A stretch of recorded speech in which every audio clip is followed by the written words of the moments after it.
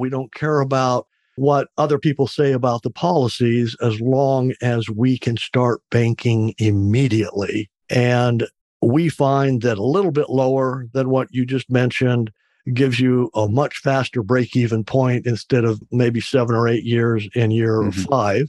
We actually drop part of the premium in year 5, which is the paid-up additions rider, because we found a laddering effect. There's just all kind of things that we This is where we get creative. Yeah, we can get creative. And that's right now, all we want to share with, I guess, with the clients is there's a better way than the way you've been doing it. If you can get the money back, you can use it over again.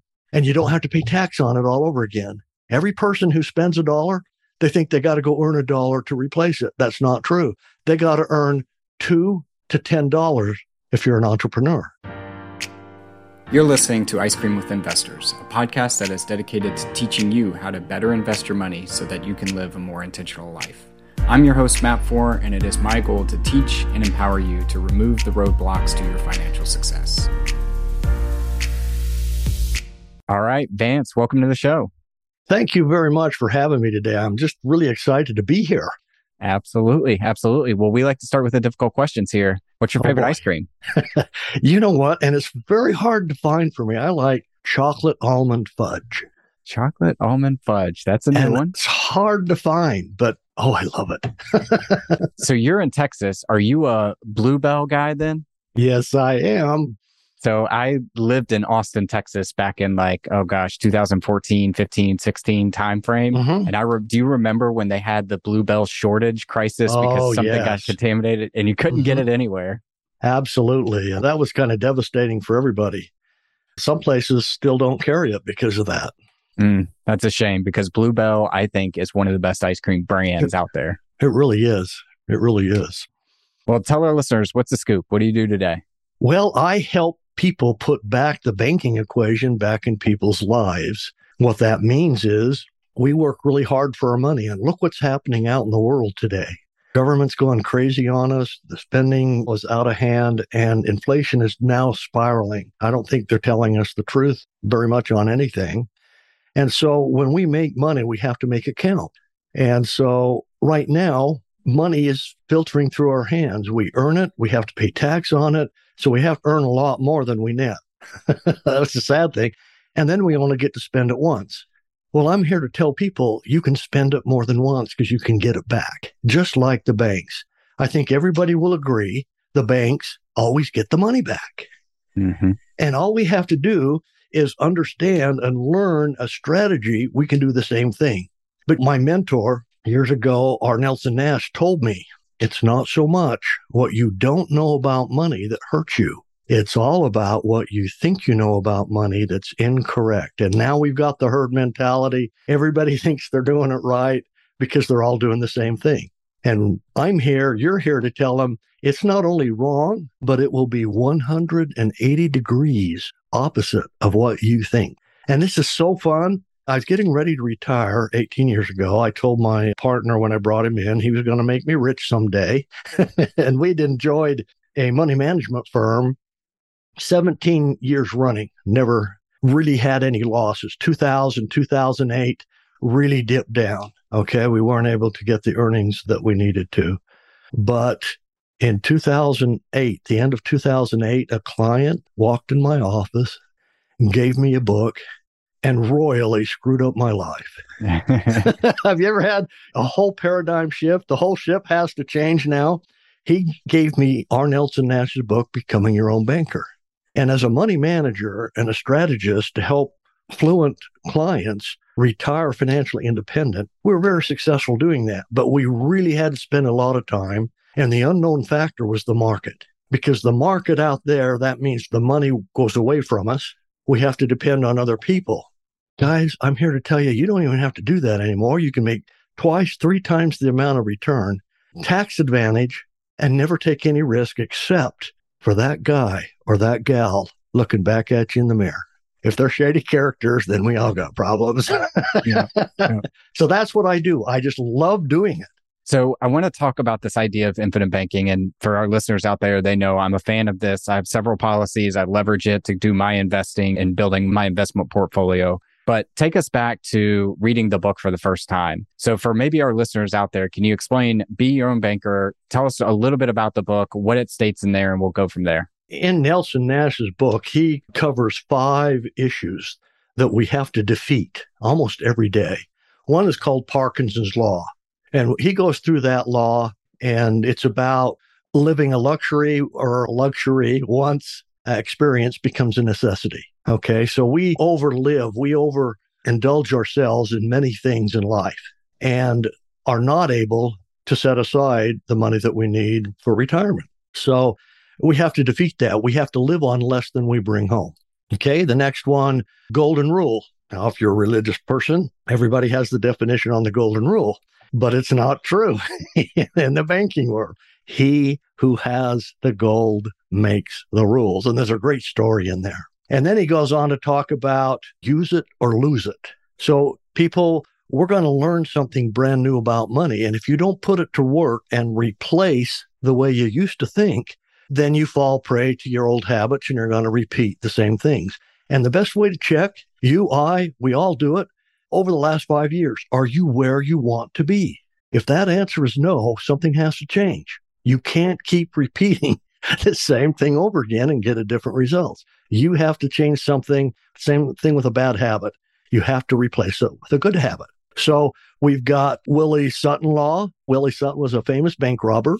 And the reason that's in there is because as soon as you start making money, somebody's going to try to take it away from you, the IRS. So we've got to have some type of tax strategy. Okay. And so those rules and those laws are absolutely critical that we defeat those. If you can defeat them, you're going to win by default because no one else can. Then there's a grocery story. The reason that's in there is because we cannot steal from ourselves. If we create our own bank, then we have to do the same things that clients do in our bank. If we borrow money from our bank, we don't get a better rate. As a matter of fact, we should charge ourselves more because we'll earn more money. 2 more things he points out in the book were really critical. It's called imagination. Think of a little child as they're growing up. When they get excited, they just about explode, don't they? It's unchecked. And then when a clap of thunder hits and they don't understand, the vision of terror in their minds just cripple them. They literally fall to the ground because their imagination is unchecked. Over the years, we've learned how to tame that, haven't we? That's to our dismay, so to speak, or our demise, or however you want to put that. So imagination is critical, and it's all about how we think. There's a different way to think about everything. That pretty much encompasses the book. There's charts, there's illustrations, there's all kinds of things. I use that book with my clients. I tell them that book is your resource book. As you learn the concepts, you then will find it in the book, and you'll swear it's not there. So that's the book. So we really use that a lot. We usually introduce our little book because our little book is online. It's just a download. People are free to look at. It kind of tells our story, and then it leads straight into Nelson Nash's book. So I hope that answers that question. Yeah. So I remember the first time I read the book, I honestly didn't understand it. It took me 2 or 3 times to really sit down, read it word for word, try to think, to your point about imagination, of the ways that I could apply the concept in terms of my investment portfolio. And then it started to click.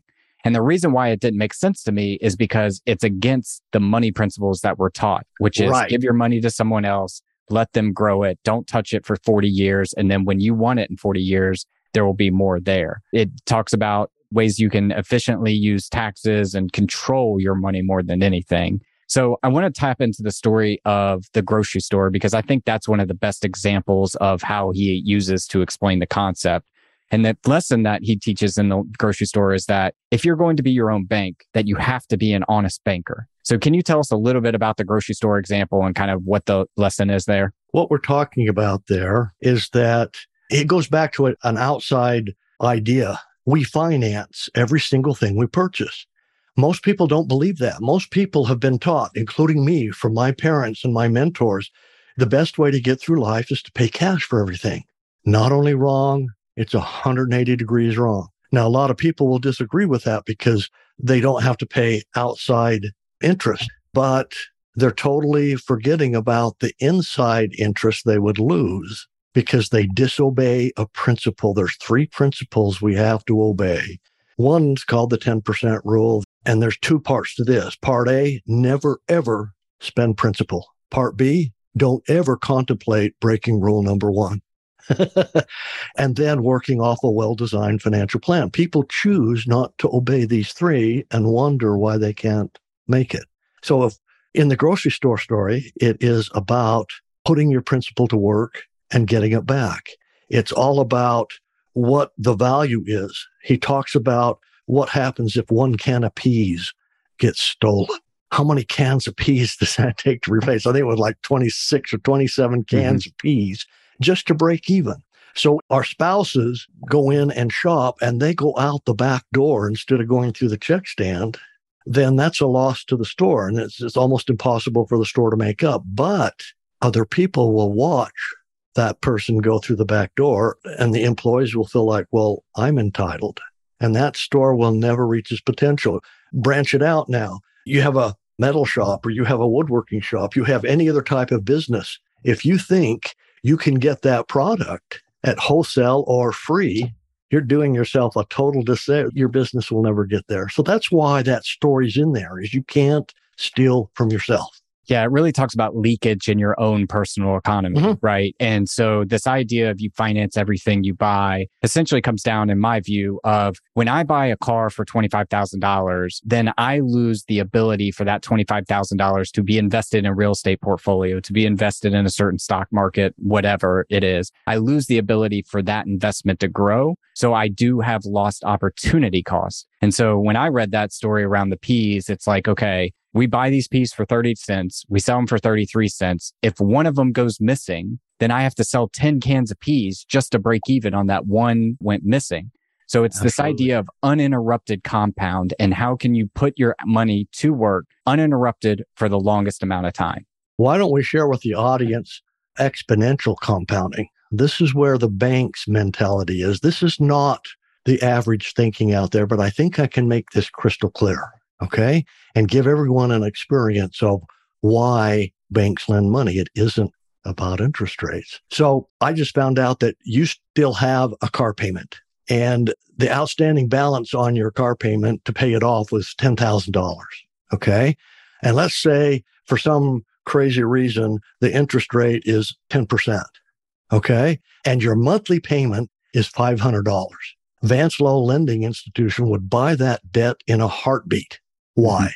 Why would we buy that? What do you think the audience is going to say? A consistent income stream?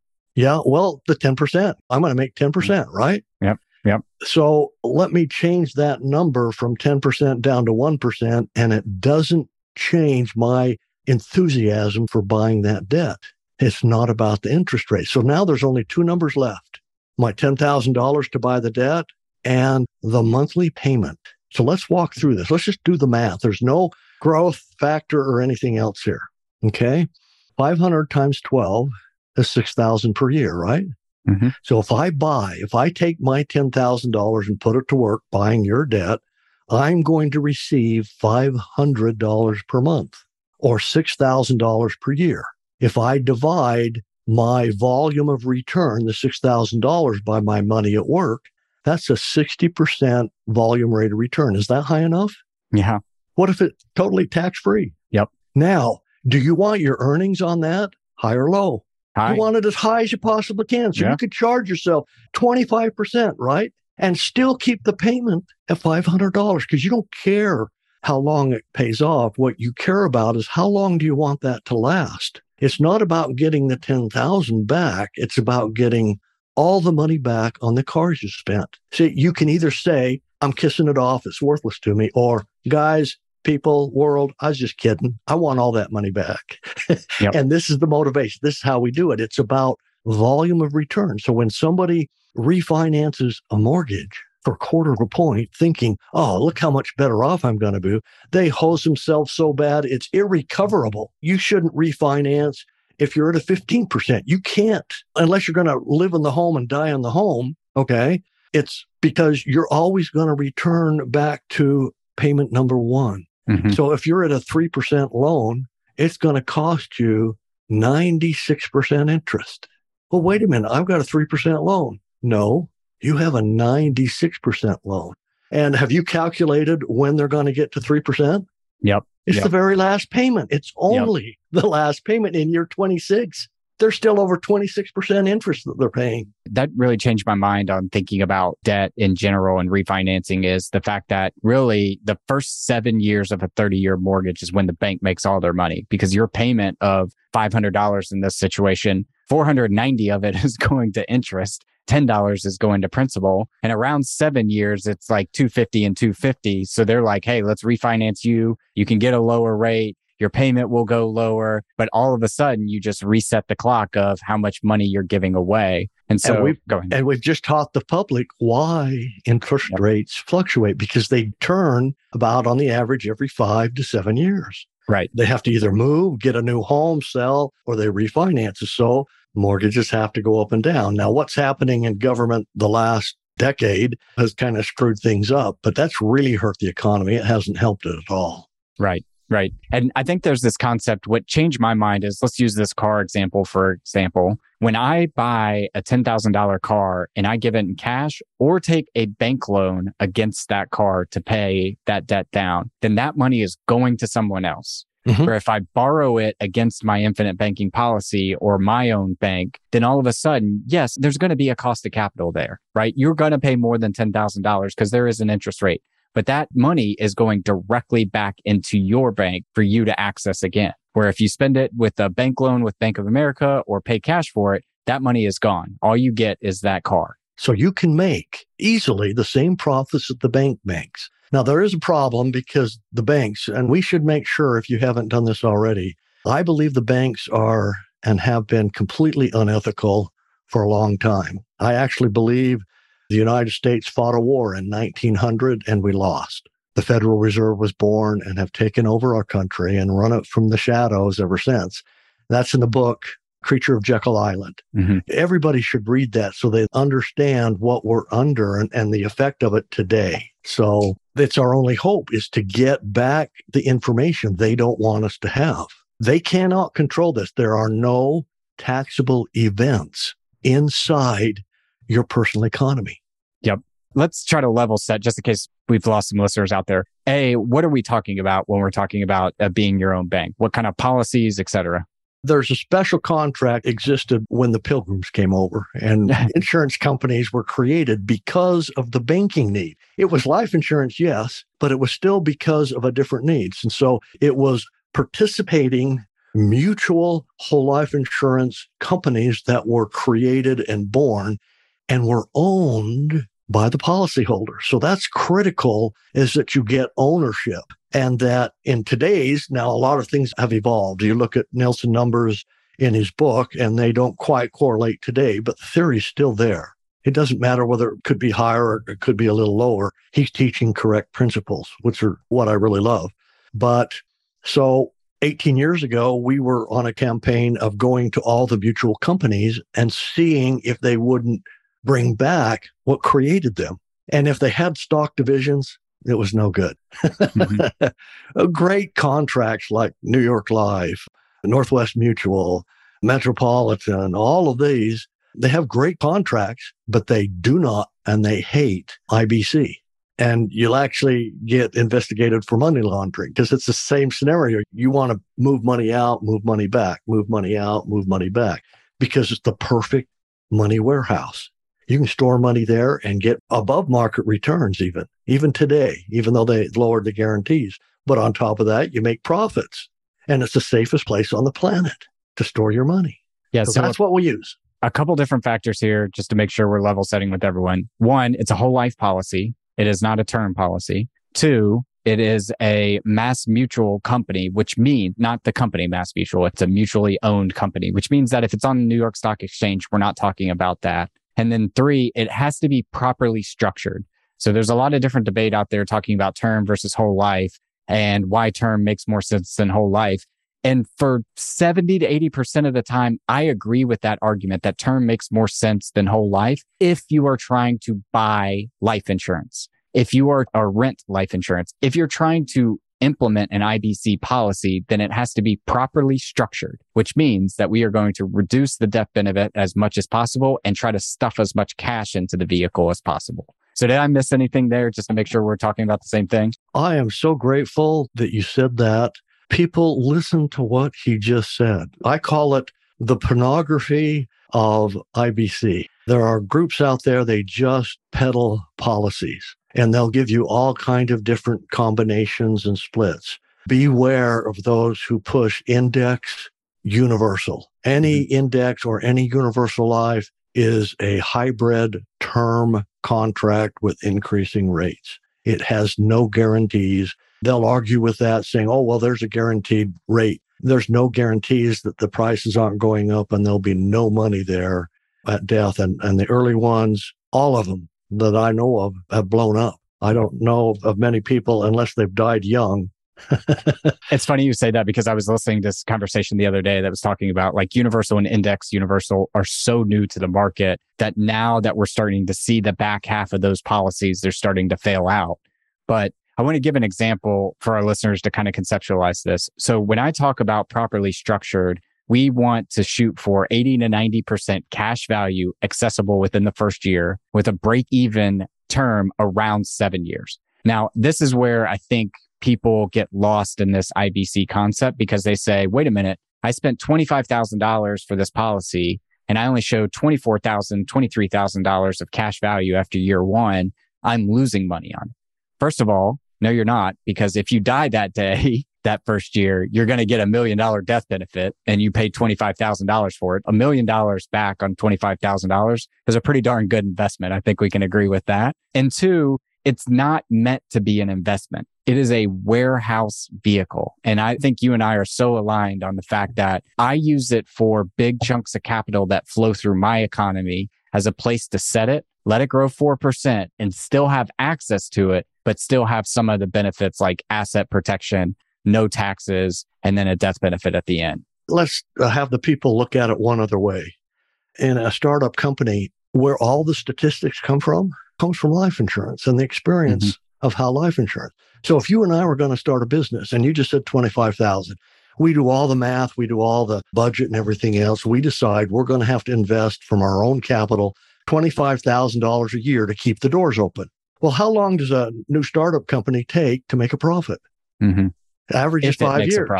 Yeah, 3 to 7 years. Well, in our company, if we could pull out 60% in year one, did we make a profit? I mean, did we have a good startup year? And year two, when we put money in, if we could pull out 75%, are we headed in the right direction? Now, if I could show you a guaranteed investment that in year 5, every dollar you put in, you're going to make $1.10 to $1.20, or you're going to be over 100% efficient. How many of those do you want? Yep. As many as I can get. The break even that we do is 5 years. And we care about the people. We don't care about what other people say about the policies as long as we can start banking immediately. And we find that a little bit lower than what you just mentioned gives you a much faster break-even point instead of maybe 7 or 8 years in year 5. We actually drop part of the premium in year 5, which is the paid-up additions rider, because we found a laddering effect. There's just all kind of things that we This is where we get creative. Yeah, we can get creative. And that's right now, all we want to share with, I guess, with the clients is there's a better way than the way you've been doing it. If you can get the money back, you can use it over again. And you don't have to pay tax on it all over again. Every person who spends $1, they think they got to go earn $1 to replace it. That's not true. They got to earn $2 to $10 if you're an entrepreneur, because you got to pay all that overhead. Yep. And so I really try to equate it to people that flip houses out there typically understand this concept a little bit better. And why? Because they, one, are paying an exorbitantly high cost of their capital.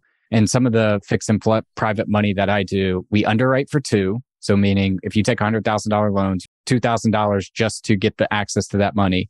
And then I'm going to charge you 12% interest, 1% a month until you pay me back that money. And so what I try to shape the mind of is if you flip a home and make $100,000 profit, go put that in a policy that'll grow 4% a year. And now you have access to 90,000 of it. It's not full 100,000, but you at least have access to a majority of it at a rate cost of capital of 5% versus the 12% you were paying and recycle that money. So now you've taken that 90,000, you're putting it in a new flip, all while the 100,000 is still growing at 4%. Did I miss anything there or anything you want to add there? No, what's happening to us right now, and it's not that I'm concerned, it's still the absolute safest place on the planet. This is the safe haven. This is what we can count on. And as a matter of fact, the banks have sold all their own stock, the owners, and guess where they put their money? Whole life in life insurance. Absolutely. Yep. Yeah, there's an interesting study out there that talks about how much tier one capital. So in a bank, you have to have liquid access in your quote unquote tier one capital, meaning if things go to heck, we've got this money sitting right here that we can access. I forgot the study, but isn't it like 10 or 20% of a bank's tier one capital is actually in whole life policies? Yeah, because it's a safe place. So if you want to be your own bank, follow what banks do. The first thing they do is stuff their cash reserves into these types of policies. And see, it's not audible. It's private. They can borrow just like everything else. It is. I did the study with Bank of America in 2017, $9 billion for their executive bonus retirement program in premium annually. Yep. They don't get the policies when they retire. The bank cashes anywhere from $5 to $7 million on the death of their employee. Yep. I think the fact that you brought up Audible and not showing up on a personal credit report is a big thing for entrepreneurs and specifically active real estate investors as well. So I'm going through a process right now of buying a new home. And the one thing that when they pulled my credit report is they're like, oh my gosh, you have all this debt out there. And your debt DTI ratios are way out of whack and things like this. So our cost of capital to you to buy a home, even though you have great income and all this rental income and all this kind of stuff, is going to be higher because you have all this debt out there. Whereas in a policy, it is private between me and the insurer. So it's a private contract. So it never shows up on a credit report. And not only that, we have gotten very used to easy capital over the past 5 years where I can walk into any bank at any time and get a line of credit or money. And I think as liquidity gets sucked out of the system and as we get constrained here, those easy lines of credit are not going to be as easy as they once were. And this policy, when written correctly, is a guaranteed line of credit from the insurance company that I can access at any time, no questions asked. So if I text my insurer right now, within 2 days, I'm going to have money in my bank account. And I think that's an often overlooked aspect of whole life when people say, oh, there's a cash drag on it. Oh, you only make 4% where the stock market is making 20% last year. It's down 19% this year. And they're not looking at all these other factors of it. So I'll stop there before I go on my tangents here and just say anything you want to add there. No, the life insurance companies with these contracts, we get preferential treatment because we're owners. We get to go to the front of the line. They do ask 2 questions. How much do you want? Where do you want it sent? Yeah. There is no payback, folks. There's no questions about paying the money back. Okay. If you're borrowing it. So you have access to it. You can borrow it, put it back, or you can actually take some money and not put it back. And there's all kinds of different ways to do that. Yep. So this is really exciting. And like you, when you first read the book, for me, I had a little bit different experience. I started reading the book at 9:00 at night. I did not get any sleep that night, and neither did my wife, because I kept poking her. The more I read, the angrier I got, because I had been looking for this my entire life, and everything was clicking for me. But by morning, I had a feeling of depression I couldn't overcome. Where was this 30 years ago? I've missed the boat. I'm too old for this. And it spurred me to call Nelson the very next day, and he answered the phone, and the rest was history. He just laughed. He says, I'm not laughing at you, but you have every opportunity that a young person has, just not quite as long. Yeah. How many policies do you personally have? I have 14. There it is. Yep. And I've been doing this for 18 years, and I'm just now closing on number 15. That's one of the things I just wanted to highlight, because when you find people, I mentioned I have a couple of policies, and when you find people that are really interested in this and they fully understand the concept of how to leverage this to maximize their returns and take control of the banking aspect of their life and control of their money, you'll find that they sometimes have a dozen, if not a couple dozen policies out there. Yeah. Nelson Nash, the guru he signed me to, which is Ray Poteet, back 18 years ago, had 153 policies that he owned. Wow. He had been practicing for 25 years, and he was adding 3 new policies a year. In banking, if you can't put the money to work, then you expand your bank. Mm-hmm. So those are the concepts. This is simple, folks. Probably make it more complicated than it really is. It doesn't take me 20 minutes a month to run this complete concept with all 5 companies, paying the bills and squaring everything. It doesn't even take 20 minutes. Yep. Well, this is fantastic. I want to switch us now into our last round, though. We're calling this the 5 toppings. Our first one is, I think I might know the answer to this, but what is your favorite book, or what is a book that you've read recently that's given you a paradigm shift? Well, of course, Nelson Nash's book, Becoming Your Own Banker. I can't tell you how many times I've read it. I actually memorized it. I was required to, because every time I ask a question, I'd get slapped. Figuratively speaking, what does it say on page 28? Click, and they'd hang up on me, and I'll be darned. There's the answer. But lifelong, I'm a Christian, everything else. I would say the most meaningful would probably be the Bible, because every time I change an aspect of life, I can read the same verse and it means something different. So yeah, I guess. Another book where all the answers are already in there if you just look hard enough. Right. Our second one is, I believe the person you become 10 years from now is directly correlated to the habits that you have and the things you do every single day. What are some of the habits that you have? I am highly competitive. I'm 70 years old. I get up and work out every day, and I do precision competition. I do long range shooting, and I do archery. Archery, when I started it, I always grew up that it was a sport. It is not a sport. It is a discipline. So I practice that almost every day. So I try to keep my body in shape. I'm very active. I have a ranch. I only work 3 days a week now. And this really isn't work. It's a passion that I have. And then I attend my ranch, and I've got a woodworking business that I love to be in and do work with my hands. So that's what I do every day. I'm sure there's a lot of meditation to that too, because you have to calm your mind, calm your body, lower your heart rate to be able to precision shoot. Is that true? Oh, absolutely. You have to know, like archery's absolute best discipline. You have to see the arrow hitting the archer before it releases. And then it has to release on its own. You cannot release the string. You cannot release, or it won't hit it. It's your subconscious. So you learn all about how powerful that is. Interesting. Our third one is, what's the best piece of advice you've ever received? I think my dad told me, and my dad and I never had a very good relationship all growing up. But at the end, when I went into the service, and I served a 2-year church mission, but when I went to the service, he said, son, in life, if you pursue stuff you love to do, if you'll find something you always want to do, you love to do it, you'll never have to work a day in your life. I was blue collar all the way through. My dad was Geneva Steel worker. And so I pursued money, and I just loved it. I immediately learned that I have got to get everybody else what they need, exactly what they need. And my needs are taken care of. And it's always been that way. And right now, I've got an absolute passion on this stuff that everybody wins. There's no losers, except if you steal from yourself. You can't blame the market. You can't blame government, taxes, anything. And the little illustration I just showed you, that compounds your money every 2.5 years. Every 2.5 years. How successful is that? Why would you need to do much else? Real estate is critical, though, folks. I drank that Kool-Aid a long time ago. I think you have to have those type of hard assets. Yeah. You just do. Fourth one is, what is the thing that you're most proud of in your life? My family.